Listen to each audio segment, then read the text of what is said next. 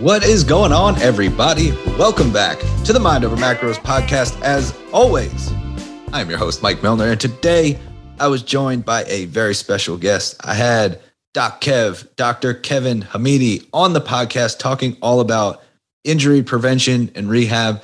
This episode was pure fire.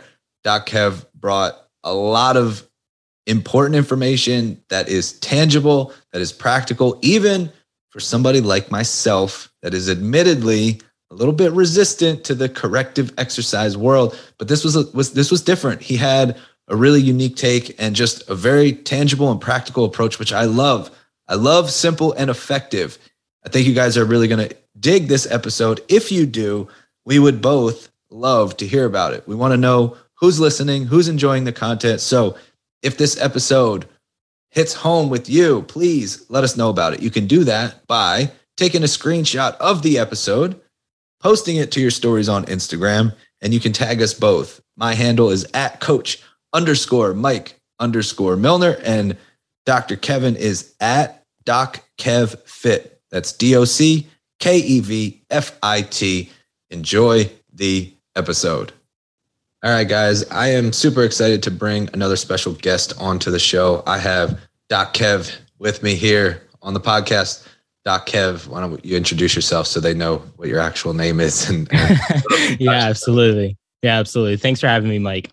Super excited to be here. My actual name is I go by Dr. Kev. That's what everyone calls me, but Dr. Kevin Hamidi is my full name. I'm a doctor of physical therapy. The main thing that I do, we just work with clients virtually around pain, rehab, and mobility, and specifically work with a lot of fitness-minded individuals and helping them overcome their pain and actually get back to training, working out, and fitness pain-free again, as that is their ultimate goal. And that's everything that we do. Awesome. Well, this is a very timely episode because I can be your guinea pig here since my back has been killing me lately. So we're going to get into some of the specifics, but I'd love to hear a little bit about how you ended up in that, field and what led you to ultimately where you are now, and just kind of the backstory. Yeah. So, quick backstory around that. I initially got involved in the field primarily because I initially just wanted to get into the field as a personal trainer. Health and fitness was always something that I loved growing up. I started in the martial arts when I was like 4. So something I was always very passionate about. And then throughout undergrad, as I was kind of in exercise science, I was studying for becoming a strength and conditioning coach and all that. The idea actually came from like my martial arts instructor of like, hey, like maybe you should like check out like physical therapy. Like I saw him go through it, and I always wanted to do something in the medical field, but I wasn't really sure what at the time. So I kind of checked it out. I ended up landing at like a sports medicine facility, The Shadow, and just absolutely loved the sports and fitness side of it with rehab mixed in. So I was like, this is exactly what I wanted to do. Ended up applying, getting into PT school straight out of undergrad. And then it was just off to the races from there. But then the transition into doing what I did now actually came quite interestingly because I ended up like noticing a gap, if you will, within the training space, within the physical therapy space, where there wasn't a lot of therapy and rehab being done in what I like to call the gray area in between what I think most listeners maybe think of when they think of physical therapy of like, oh yeah, the traditional like TheraBand exercises. I'm going to lay on the table and do, bridges or clamshells or whatever for like 3 sets of 10 and like low level post-surgical stuff. And then the people that actually want to train, want to actually be in the gym, want to actually get fitter, etc. And they get injured, but there's not really anything in the middle there, or at least not that much of it that actually helps to serve that population. And when I saw that need, I was like, interesting. Let me see if I can do something about it. And that's what led me to starting my own business and doing what I do now. And as of this point, just working with clients and coaches and other patients, like virtually like all encompassing. Got it. That's super interesting. Now, would you say that the people that you help are mostly the more fitness-minded individuals who are going to the gym regularly and just want to feel better through their movement patterns? They they have some like nagging injuries, whether it's knee pain, shoulder pain, hips, back, and just want to feel better while they're lifting heavy shit. Is that kind of who you cater to? I'd say that's like 70% of it. I'd say 70% of the people that we see are exactly that. They're lifting in the gym. Maybe they sprain their lower back deadlifting, or, they, have some sort of knee pain squatting or whatever that may be. And, our role is to play that facilitator in helping improve their movement patterns, get them feeling better, and get them back to hitting PRs, doing what they love. That's like 70% of who we work with. But the other 30%, honestly, are also just people that maybe they have the inkling that they want to get into fitness and they want to start exercising regularly, but they just aren't consistent, regular exercisers. And I actually do enjoy working with those individuals as well, just because it's funny, because we'll actually just start with the mobility and the corrective exercise and more of the lower level stuff to get them feeling better. And as a result of us getting them to feel better, they're now more likely to actually get consistent with, I'm going to try exercising a little more consistently now. I'm going to try to do a little more and actually step into the gym now, because they actually feel better to the point where they can consistently exercise and do the things. And that was like the main roadblock that was limiting them. And honestly, it's great to just get that breakthrough with them where it's like, oh, my shoulder's finally feeling better. I think I'm going to try to actually hit some workouts now, because a lot of times that's like the main like mental roadblock that they have like before getting into the gym and working out consistently. Yeah. So it kind of sounds like you have two sides of it. Number one is more of the kind of proactive approach. Right. Yeah. I think most people would have been, I know myself included, if I was taught proper movement patterns and mechanics beforehand, I was kind of just like, oh, all right, I'm going to just figure this shit out as I go. And then, I have terrible ankle mobility from playing basketball and spraining my ankle like 700 times, terrible hip mobility. And so learning movement patterns by just like, all right, I'm going to teach myself was probably not the most effective strategy. And then I think, so there's the proactive approach, which is let's get people moving properly beforehand so that they don't injure themselves. And then it sounds like you also have the reactive, maybe had some, injuries throughout the process, and like, let's get you feeling better so that you can get back to full range of motion and everything you were doing. Exactly. And I'd say and it's interesting because I think most of the people that we've seen that we work with are actually more in that reactive camp, to be honest, where it's like they've never actually thought of these things or considered these things in the first place. And it takes them, getting a step back and getting injured or having something happen for them to actually come to us, for us to take that reactive approach and build them back up. And then they're like, okay, now I know I need to be proactive about this because this sucked. And like, I don't want to have to go through this again, inevitably. So that's honestly, I think we see more of the reactive nature in the side of things. And then those individuals end up being proactive within actually doing the prehab and the mobility and all of that stuff that we know we should be doing in the first place. Yeah. So let's actually start there, because full transparency, I hate doing that stuff. You and me both. I mean, it's not my favorite thing to do in the world. It's just something where it's like, hey, like it's like the non-negotiables we always tell clients of like getting your steps in, hitting your. It's the stuff that like we don't want to do, but it's like I know we need to do it, so I do it. So I'm going to ask the worst question, which is, what's the minimum effective dose? Because how much do I actually need to be doing when it comes to prehab, when it comes to mobility work? Can you just kind of walk me through maybe what that would look like? And we can get into specifics, but I'm just trying to get a general sense of, all right, I know this is something that I should be doing. I can commit to something, but I like to know what's the least amount that I can do where I'm still going to see some benefits. Yeah, it's interesting because if you were to ask, like 100 different like PTs or chiros, a lot of them would have different answers, and a lot of them probably aren't going to agree with what I'm going to say, because I would put a lot of them out of business, to be honest, if like they actually said this. But the minimum effective dose, in my opinion, is actually like what's already found within your training, meaning if you're already lifting in the gym consistently or working out, say 3 times a week, as long as you are we can talk about this, as long as you're programming in an effective way that takes every joint and muscle and tissue through its full range of motion to its end range, as we like to call it, as long as you're doing that for every joint and muscle in your body in your workout program consistently 2 to 3 times a week, every week, and you're structuring your program properly, you honestly, like, I can't sit here and say you need to do anything outside of that, because you are effectively, I always like to tell clients, like, when they ask me, should I be stretching? Should I be doing mobility work and all that stuff? I like to pull the example, okay, cool. Like your hamstrings tight and you know you should be stretching your hamstrings and doing all that. Great. What do you think you're doing when you're doing a Romanian deadlift in the gym? Well, I'm like extending my hips and bending over. Right. Do you feel a stretch in your hamstrings? Yeah, cool. That's mobility. Like I think we get caught up in thinking we have to do all this extra junk or fluff sometimes without realizing, hey, if we're just more intelligent with where we're actually spending our time, where like when we're already spending our time in the gym, if we're just starting there, like that's a minimum dose. Like that's really all we need to effectively be doing from a injury prevention standpoint, from a mobility standpoint, et cetera. Now, are there things we can do on top of that, outside of it, that can benefit us? Absolutely. But I think as far as what's the bare minimum, like it's already there. It's just making sure you're doing what needs to be done properly in the workouts and programming that you're already doing, if that makes sense. Yeah, it makes perfect sense. So let's use a tangible example. Yesterday was chest day for me. So I went in, my first exercise was just, I think 3x8 dumbbell press. I went in, I probably did 4 warm-up sets to get to my working set. Mm-hmm. No, I didn't go in and do anything else. I walk into the gym, I fill up my water, I go over to the bench, take light dumbbells, and I get started on my warm-ups. Is there anything else that I should be doing in that scenario?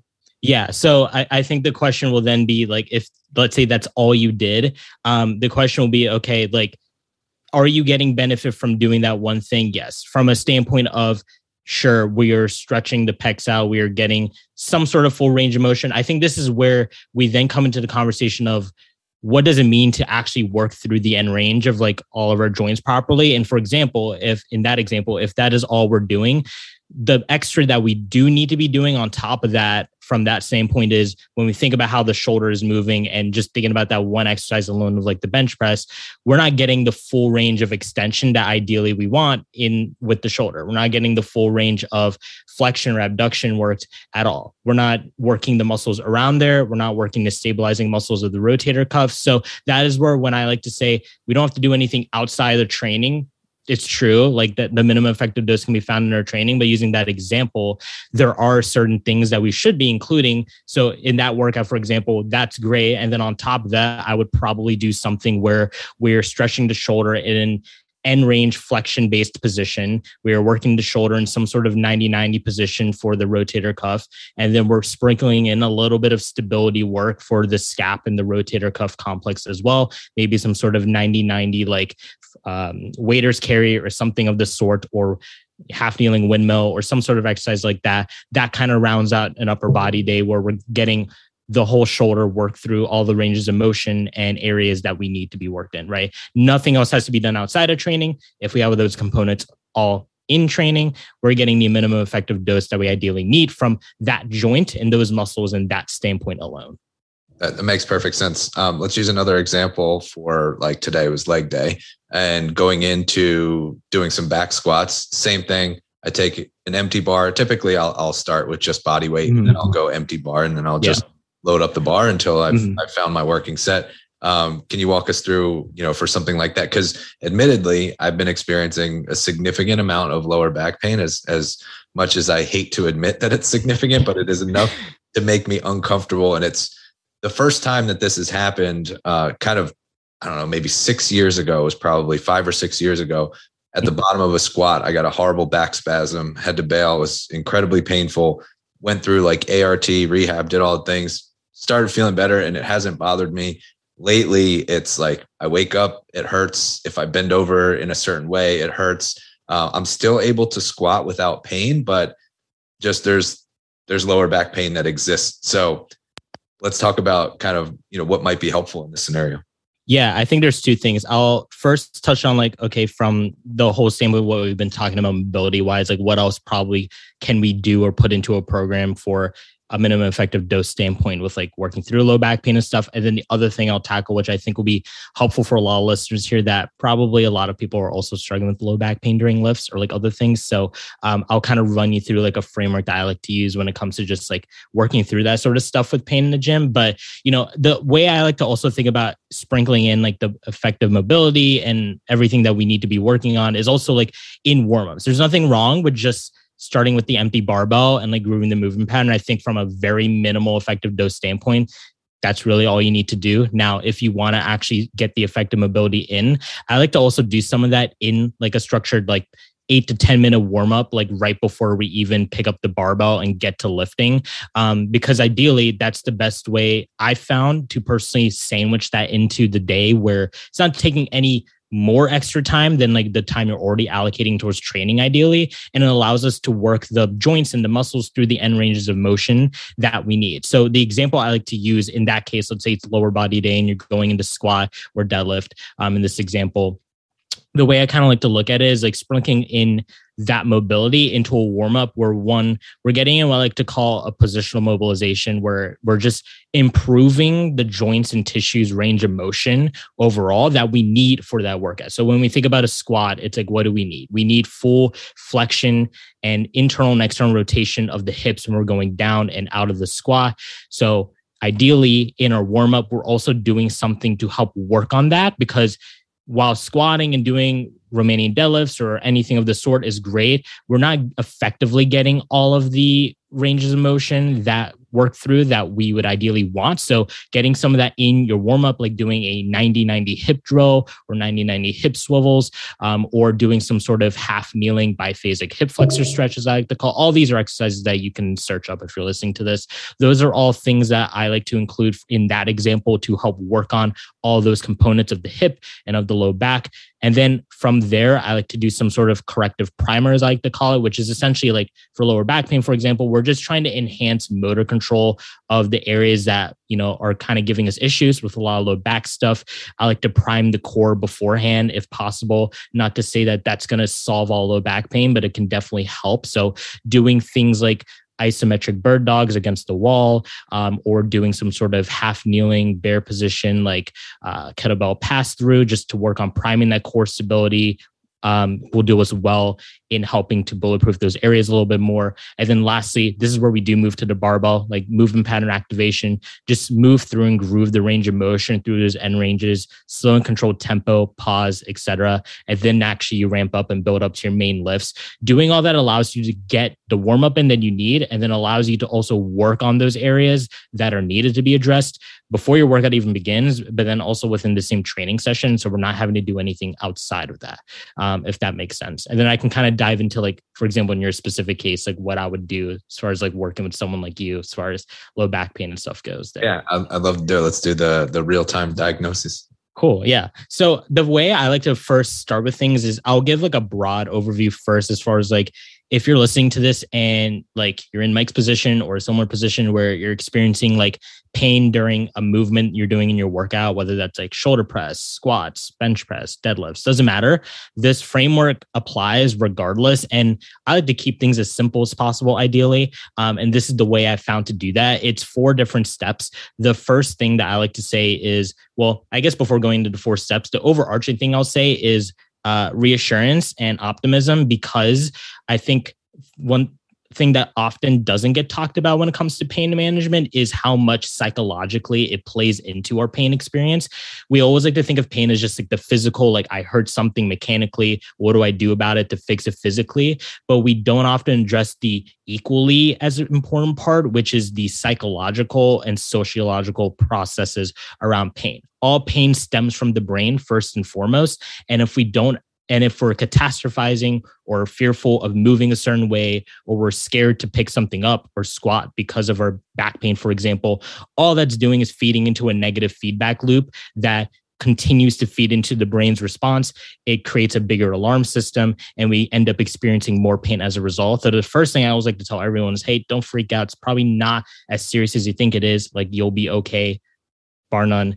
From there, we go into the 4 steps. The first one being modifying load, which in your case, you've already said that you can squat like pretty much fine without pain, but more for the listeners listening to this, like if you're experiencing pain with the movement, the first thing I always like to do with a client is, hey, is there like a load that we can just keep it simple, reduce it down to where you don't get pain? Because maybe you get back pain when you squat above 135, but if we lower that down to 75 pounds, you can squat through the full range of motion, no problem, no pain.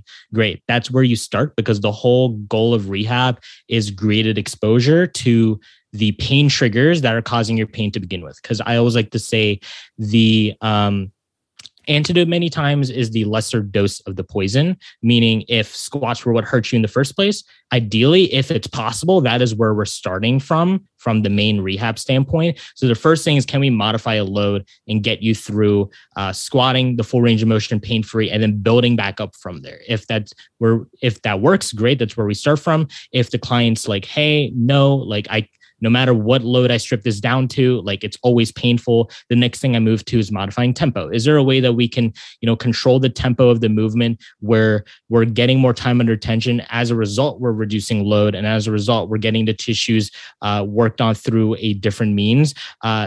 I like to do like very exaggerated eccentrics for this, like 5 to 10 seconds even sometimes. And that just forces us to have to modify that load and go through the full range of motion.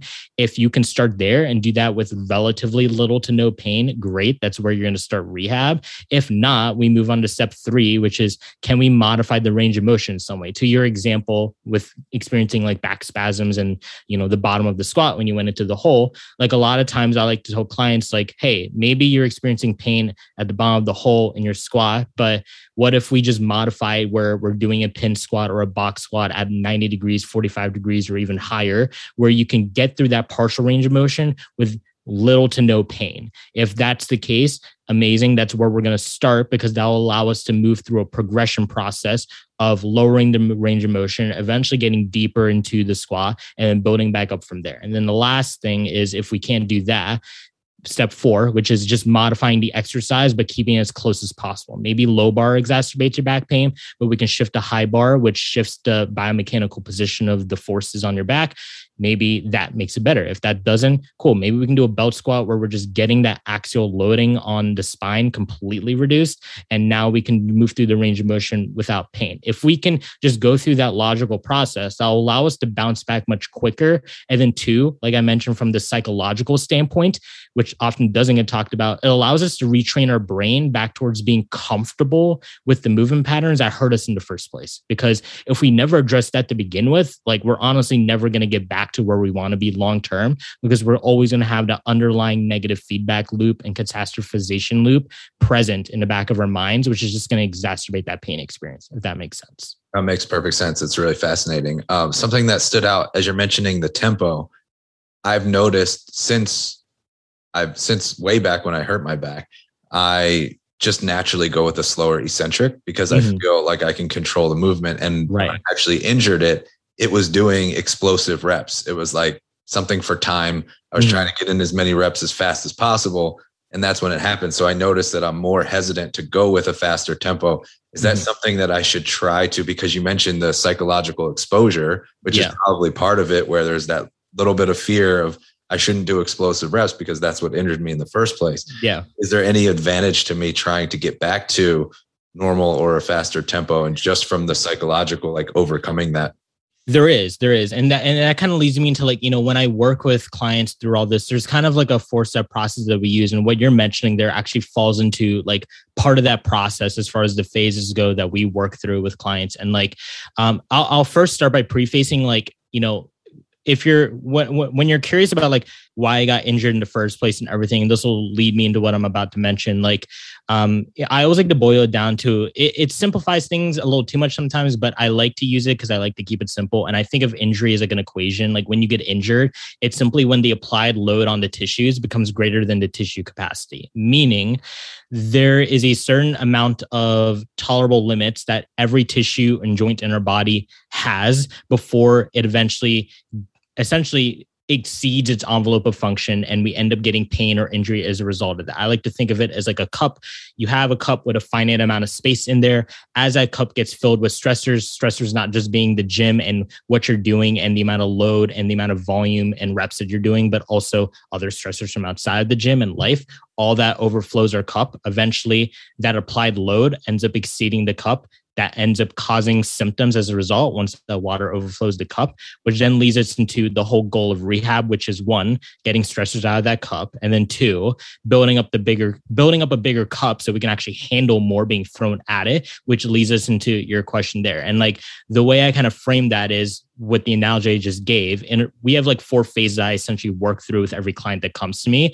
The restoration phase being, hey, first phase, we're just getting stuff out of your cup, right? That's everything I just talked about earlier. And then now to your point, the exposure and potentiation phase, which is our second and third phase of what we like to do with every client. This is where we're building back up to, like I mentioned earlier in the past 5 minutes of what I was talking about. But then also now to your point with potentiation, we need to get sports specific at some point with like what we're trying to improve. One, from a psychological perspective, like you mentioned, and then two, from we need to build up a bigger cup and build up bigger resilience. And the way we do that is by getting specific eventually with what we're trying to improve, which is if the goal is, I want to get back to doing explosive reps and, doing, AMRAPs and every minute on the minute and like that sort of thing, and get back to doing training in that way. Well, our rehab has to look similar to that on some level, just scaled back slightly, which in our potentiation phase, in our third phase, like that's the whole goal, is like doing sports specific movements in a way that's controlled, in a controlled environment, in a controlled manner, and eventually building up the capacity where our body can handle that. And that does come from doing a variation similar to what caused you pain in the first place, and then building up to actually having part of your rehab look like doing explosive reps with maybe more constraints added onto it and less reps and sets added onto it, just as a way of reconditioning yourself back to doing that long term. Yeah, that's a great analogy. That makes perfect sense. Curious, what do you feel? Because when we're looking at the capacity of the cup and kind of exceeding what the joints are able to handle, how much do you feel like is range of motion specific versus strength specific? Because you mentioned like doing AMRAPs. So I think of CrossFit immediately. Yeah. And I'm thinking like, if you're doing CrossFit competitively, you better have some damn good ankle mobility, hip mobility, and shoulder mobility. So how much of it is range of motion of the joints and how much of it is capacity for load on the joints? I think I think they're just one and the same. And what I mean by that is, if we think about the example you just gave with like CrossFit, for example, if you have very crappy ankle mobility and knee stability, that's going to have to compensate somewhere, right? And if we think about it, if we have really crappy ankle mobility, that's going to compensate up the chain. That's going to cause us to maybe have to shift during a squat. If we're shifting during a squat and we're doing all this load and all these reps and all these sets, our back, maybe it does have the capacity and strength in a normal position under normal circumstances. But if we have really crappy ankle mobility and we're trying to do AMRAPs on squats and our back's not used to being in a compensated position, well, now it doesn't have the capacity in that position to handle it, right? So it all goes back to positional tolerance, which is why I say they're one and the same. And that if we have really crappy range of motion somewhere down the chain, that's going to compensate somewhere else up the chain. And as a result, it's not necessarily the fact that you don't have capacity overall, but it's more so, do you have capacity in that specific position, right? Which is where form and range of motion does come into play. And it's important that I think that's the starting point, which is we do have full range of motion and access to all our joints, because if we don't have that in the first place, then everything else doesn't matter anymore. We can do everything in the world to rehab and bulletproof and create resilience of our low back or other tissues. But if our range of motion is really crappy in the first place, for example, like none of that matters, because our body's just going to be taken out of position to begin with, and it's not going to have the positional tolerance in that specific situation to handle all that getting thrown at it. Whereas if we start there and we improve that in the first place, well, now we don't have that problem anymore. And now we actually have positional tolerance and strength in those positions that we need to improve, right? So I think they're one and the same. And I think you can't talk about one without the other. But if I had to say, I think it's starting with the range of motion first in mind, because that allows us to get to the root of the problem and actually allow us to improve things while making sure we don't fall back into old habits and as a result just end up re-injuring ourselves again. Yeah. So I started the questioning with minimum effective dose. Now let's shift to more like what you would consider optimal. Cause I think for me, a big issue is ankle mobility, hip mobility for sure. Where do you what would be ideal for getting those things corrected? Is that something where I should be doing something every day? What would you consider optimal? And do you typically start with, we're going to work up the chain, like you mentioned, we're going to start at the ankles, we're going to work our way up. What's kind of your preference there? Yeah. So the way I kind of look at it as far as what's optimal is, first, it comes down to, I think, asking yourself cool, I want to improve ankle mobility, for example. What do I want to improve the ankle mobility for? Right. Because I think a lot of times we and this comes with a lot of clients I've talked to. I think we get caught in the trap of like thinking like, oh, I know my ankle mobility is crappy, so I need to improve it, for example. Or I know my, I know I need more like knee stability, so I need to work on that. Cool. Like, but what are we trying to improve that for? Because if we don't actually have the end goal in mind or the end outcome in mind of what are we trying to do this for in the first place, we're just going to be throwing a bunch of fluff at it, and it doesn't matter like how much I tell you to do or what I tell you to do. Like, if there's no end goal in mind with this, like we're just mindlessly doing mobility drills with like no end goal or end purpose, right? So I think it's first starting with like, what is the actual end outcome that we have in mind? If it's, I want to improve ankle mobility so my squat doesn't suck as much, cool. Now we have an end goal of like what we want to accomplish. Now we know what specifically we need to do from an optimality standpoint for our ankle mobility to improve that, which in this context would be, let's work on the specific positions we're going to be in the squat, which, when I keep it simple, like if I had to tell someone like one exercise just to do, like the one best exercise to do to actually improve like ankle mobility in the squat, it's like literally spend more time in the bottom position of the squat. And I mean like actually spend more time in that, like literally hold yourself, wedge yourself into the bottom position of the squat as far as you can go comfortably and hang out there for 3 minutes, 5 minutes, 10 minutes. Like the specific positions you're trying to improve, doing that is going to land you like 70 to 80% of the gains that you want to get from a mobility standpoint. Now, on top of that, from an optimal standpoint, we do need to work on specific ankle dorsiflexion drills and stuff for ankle mobility. And that comes with, again, knowing the end outcome. If we know we need to improve the squat, cool. Let's do drills like positional mobilizations where we have a band around the ankle and we're leaning into more dorsiflexion, just going forward, doing knee to wall drills in a similar position that we'd be sitting in for a squat and that sort of thing. So what we're working on actually ends up being specific to what we're trying to improve. And that goes for everything. It's like, cool, we want to improve shoulder mobility so I can snatch better, or we're trying to improve shoulder mobility so I don't hurt as much during bench press. Cool. Ask yourself what positions you're going to be in during that movement. And then all your mobility drills should be focused on looking similar to that or improving positions that you're going to be in for that specific end outcome. But until you identify that, we can talk about optimality all day long. It's like, we're not going to know. We're just going to be throwing crap at the wall and hoping something works, but we don't actually know the North Star that we're shooting for in the first place to begin with. Yeah, I always say, you can't really give clear directions if you don't know what the end destination is. You got to know your starting point. You got to know your ending point. So I think that provides a lot of clarity on what direction to go. If you don't know what you're doing it for, then you're kind of just shooting in the dark. How much stock do you put into modalities like, SMR, self-myofascial release, things like that, foam rolling, those types of stretching or kind of, I don't know, things like that you might hear a lot where, for that used to be what I would hear all the time. Oh, like, your hamstrings are tight, go roll it out, or, go lay on the foam roller for 10 minutes, that type of thing. What are your thoughts on stuff like that?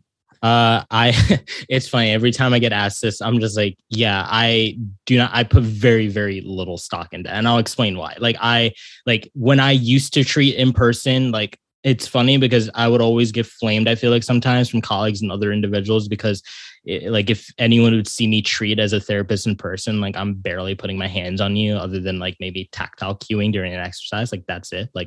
And so I put very little stock into, and I put these all in the same bucket, like what you just mentioned, like self-myofascial release, foam rolling, massage, Graston therapy, cupping, Theragun, like you name it. I put it all into the same bucket in that. The reason I don't put much stock into it is because it's like a Band-Aid. Like it's only giving us a temporary feel good mechanism towards I feel better in the 24 to 48 hours following this, but that all just comes with temporary non-lasting effects that eventually do fade. And I always like to say active problems require active solutions. And I always put all of those modalities into the bucket of they are passive solutions that can work as an adjunct to the active mobility and corrective exercise and other drills that we should be working on, but they should not be the sole focus or the thing that you immediately go to when something's hurting or you want to relieve your pain.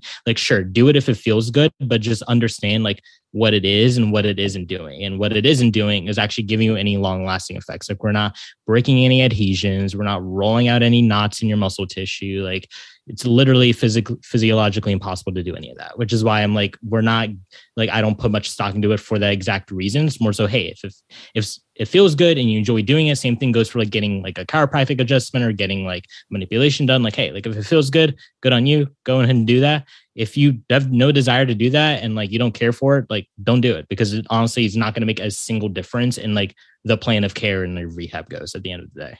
Yeah, we're pretty much in alignment on that. Is there anything like mental checklist for somebody who is going through a warm up phase and they're trying to either overcome injury or just improve mobility, range of motion? It's like a certain checklist of, am I accomplishing these things before I go into my workout? Something that's like real simple and tangible for people to take away. Yeah. I think if you're wanting to have like a very simple checklist of like, cool, like what do I need to keep in mind? Like anytime I go into workout, when I want to improve all these areas, one, are we raising core body temperature to where we need to be to ideally get an effective workout in? That can be with anything that you deem enjoyable. Like, it honestly doesn't matter to me. The main premise there is if we're increasing blood flow, we're going to be less likely to injure ourselves, strain the muscle, et cetera, that sort of thing. So one checklist item, can we actually ramp up your heart rate and your blood flow doing some sort of exercise? Like, it doesn't matter to me what that is. You could walk on the treadmill, you can run on the treadmill, you can jump rope, you can do whatever you want. But are we raising our blood flow and our heart rate to where we want to be? That's one, and getting our body warm.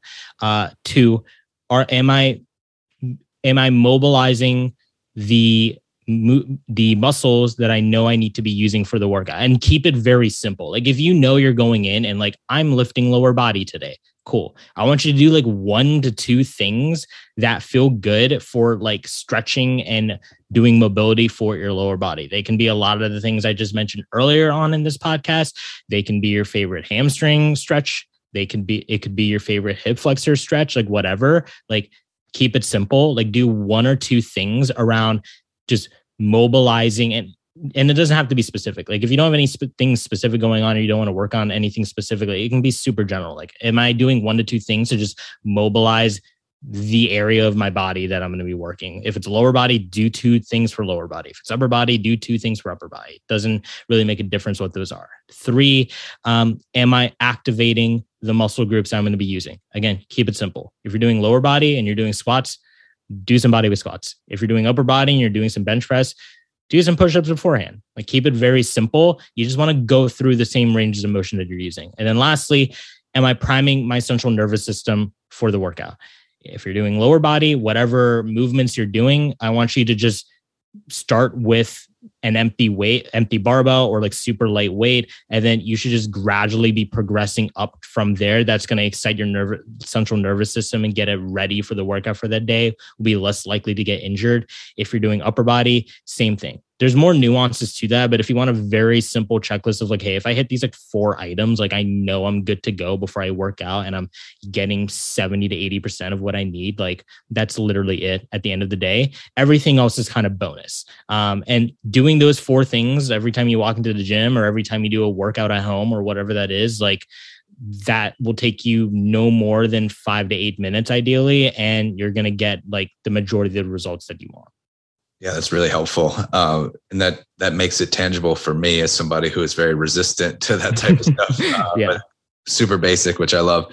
I know this is going to vary. This is going to be an it depends question, but I'd still love to hear your thoughts. For somebody who is experiencing a little bit of pain and they start to start working with you, implementing everything that you're teaching, what's kind of the expected time frame where you notice a difference in how you move, how you feel? Obviously, everybody's different, but just from what you've seen overall and working with, a number of people. Yeah. I mean, it obviously depends, like you said, but I think in general, if it's something acute, which I'll define as this issue or whatever you have going on has been only lasting for less than like less than 12 weeks. So anywhere from 0 days to 12 weeks in total. If it's acute in that nature, 30 to 60 days is like the typical time frame, right?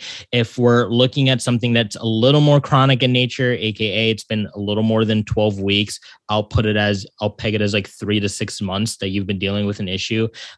60 to 90 days is the typical time frame that I usually look at, somewhere in between there. If it's anything longer than like 6 months that you've been dealing with an issue, we're probably looking at somewhere closer to like 4 to 6 months, sometimes more, but 4 to 6 months in general, as far as like how long it takes to actually fully recover from what we're dealing with. Those are like the typical, like very general timeframes that we look at when someone comes to me and they're dealing with an issue. You know, we can classify them as acute or chronic and subclasses within them. And then from that, we know, cool, 30 to 60 days, 60 to 90, or 90 plus up to 6 months timeframe to like recover from an injury. And obviously it's injury dependent and all that stuff, but those are like the general timeframes. And I'd have to imagine that one of the big signs that you see with either clients who have experienced pain or are recovering, or even if they're just working on the mobility and corrective exercise, is that they'll notice strength improvements as well. Is that the case typically? For sure. Yeah. Especially when they start working on like the areas that often get unaddressed. For example, if I have like a patient that's dealing with like shoulder pain and, you know, we're starting to rehab and work on mobility and correctives for their shoulder, as a result of going through that process, obviously they get strong in those specific positions, but they also inevitably end up getting stronger overall in like movements they haven't realized would benefit them. So like, for example, in this case, like a lot of times we're working with shoulder patients, we'll work on like their shoulder stability and everything, and the stability of their rotator cuff and like different positions and scapular stability, and a lot of things that often don't get addressed at all in like a normal training program. And then as a result of that, when they go back to their normal workouts, like they're like, holy crap, like this feels amazing. Like my bench feels like amazing now. I'm so much stronger. And they don't realize like that stuff is not just essential for rehab, but like it's essential in every training program, because I always like to say, like, we can't, in this context, like we can't have distal mobility before proximal stability, aka like we need to work on all of those correctives and mobility in the first place to actually get us to be able to produce the force output that we want in those movements. So inevitably, they do always end up, one, feeling better, but then two, getting stronger as a result of doing all that accessory, or as I like to say, necessary work that just feeds into everything that they're doing on a normal, regular basis. And that goes for both in the gym and out of gym with just daily life, because you're going to be lifting and doing stuff on day-to-day life and stuff too. And like that all obviously benefits one and the same, like regardless. Yeah. And I wanted to make sure that was covered, because for people who are stubborn like me, you're going to pull me in more on the strength gains than you will like, oh, you know, I'm like, I can deal with the pain. It's fine, whatever. But when you tell me I can get stronger in the gym, now I'm all ears, and I'll actually. Right. And that's why with like the primary people we work with, again, are like avid lifters. Like that's a lot of the population that we work with. Like that's how I frame it with them. That's why we always take the tagline of like, hey, we're going to help you not just overcome your pain, but get back to hitting more PRs. Cause it's like, at the end of the day, that's what they enjoy doing and that's what they want. And we're all meatheads. So it's like, you know, from that standpoint, it's like, if I can frame it that way, it's like, oh, okay, a little more buy-in to the process, you know? For sure. We do have a lot of coaches that listen to the show. I'm curious if, you know, for somebody who's a coach who's doing some programming, but not necessarily somebody that specializes in pain rehab or management, things like that. Is there anything that you offer that can help coaches being able, because this can benefit so many people, being able to implement it for their own clients? Anything you have along those lines? Yeah. If you're a fitness coach, nutrition coach, personal trainer listening to this, like obviously I think you've probably nodded your head several times to everything that Mike and I have talked about during this podcast. And, you know, I actually haven't released this publicly, really. So this will be first time for all the listeners here, which is we are doing an exclusive giveaway just for you guys that are listening to Mind Over Macros. For you guys who know you could benefit from mobility, corrective exercise, programming, and from talking to a lot of coaches, like a lot of coaches, honestly, like low-key hate programming a little bit. And it's kind of tedious. So ideally we can take that all out of the way for you. So what we're actually doing is giving away like a full year's worth of just client programming with the mobility and the corrective exercise combined, that would benefit any client that you're working with from any standpoint, whether they're working out at home, out at the gym, they're a beginner, they're an intermediate, they're advanced client. We've just created like a full year's worth of client programming templates that you can plug and play into whatever software that you're using to deliver programming to ideally make your lives easier, and then also learn and implement a lot of the things that Mike and I just touched on in this podcast. If you want access to that, all you have to do is join the free Facebook group we have called Injury Prevention Secrets. We'll have it linked in the show notes. And all you have to do is just join the group, leave a comment on the pinned post that's right at the top of the group, and someone from our team will reach back out to you and give you the full year of programming. And hopefully from that, you never have to worry about programming for another client ever again for a while. So it's awesome. That's an amazing offer. We absolutely did not discuss this beforehand. So you guys are getting the exclusive on the spot, amazing deal. Go take advantage of it. We will absolutely post the link in the show notes. I know a lot of coaches struggle with that. Certainly if I were still writing programming, I would be all over that. So go take advantage. Injury Prevention Secrets, I believe, is the group name. And I will post that in the show notes so you guys can get over there and take advantage. Anything else that you want to leave people with that we maybe didn't cover? Anything else that you feel like would be helpful as we start to wrap up here?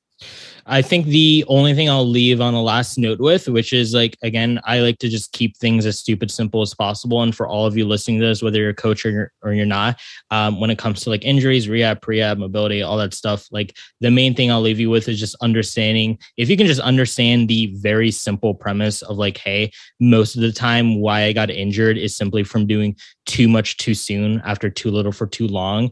Just that one sentence alone and understanding that will lead you a long way towards making sure you don't run into these issues down the road. Because I can't tell you how many times I can have a conversation with a client and it's like, why did I get injured? Oh, well, it seems like you were walking. You tried to like go from 0 to 100 and just walk like a ton of miles, like because your coach or someone else told you needed to hit 10,000 steps and you've been sitting on the couch doing 0 or like 3K a day. And as a result, now you got plantar fasciitis. So if you can just understand that one sentence and like make sure, again, you're being consistent, you're trusting the process, you're not doing too much too soon, you'll go a long way in like preventing injuries and just making sure you're staying healthy and not hurt, which at the end of the day, whether you're a fitness junkie or you're just trying to lose weight and, you know, get fitter, like at the end of the day, if you can avoid getting injured for a long period of time, like that's going to get you closer to your goals at the end of the day. And the last thing we want is a setback like that to occur. So that's the last thing I'll leave off on. Very well said. For everybody that's listening that wants to stay up to date, this was super valuable for me. I learned a lot. So anybody who wants to continue to learn from you and just follow everything that you've got going on, where can they find you? Yeah, you can find me on Instagram at DocKevFit. That is the easiest place as far as just keeping up to date with like the info that I shared on this podcast and the content that we post around that. And then obviously, like I just mentioned earlier, Injury Prevention Secrets, our free Facebook group with myself and Dr. Amanda Wyman, who's a doctor of chiropractic. We share trainings every single week in there, as well as other valuable trainings around mobility, corrective exercise, prehab, rehab, exercise modifications, the whole 9 yards, specifically for every fitness coach, nutrition coach, personal trainer that's listening to this. That's the most valuable way you can learn from us because we're just dumping free trainings and resources in there every single week. So get in the Facebook group, follow on Instagram. You can learn all the things there and set yourself up for success. Love it. And I will post all of that in the show notes as well. Dude, this was super helpful. I appreciate you joining and I will talk to you very soon. Yeah, talk to you soon.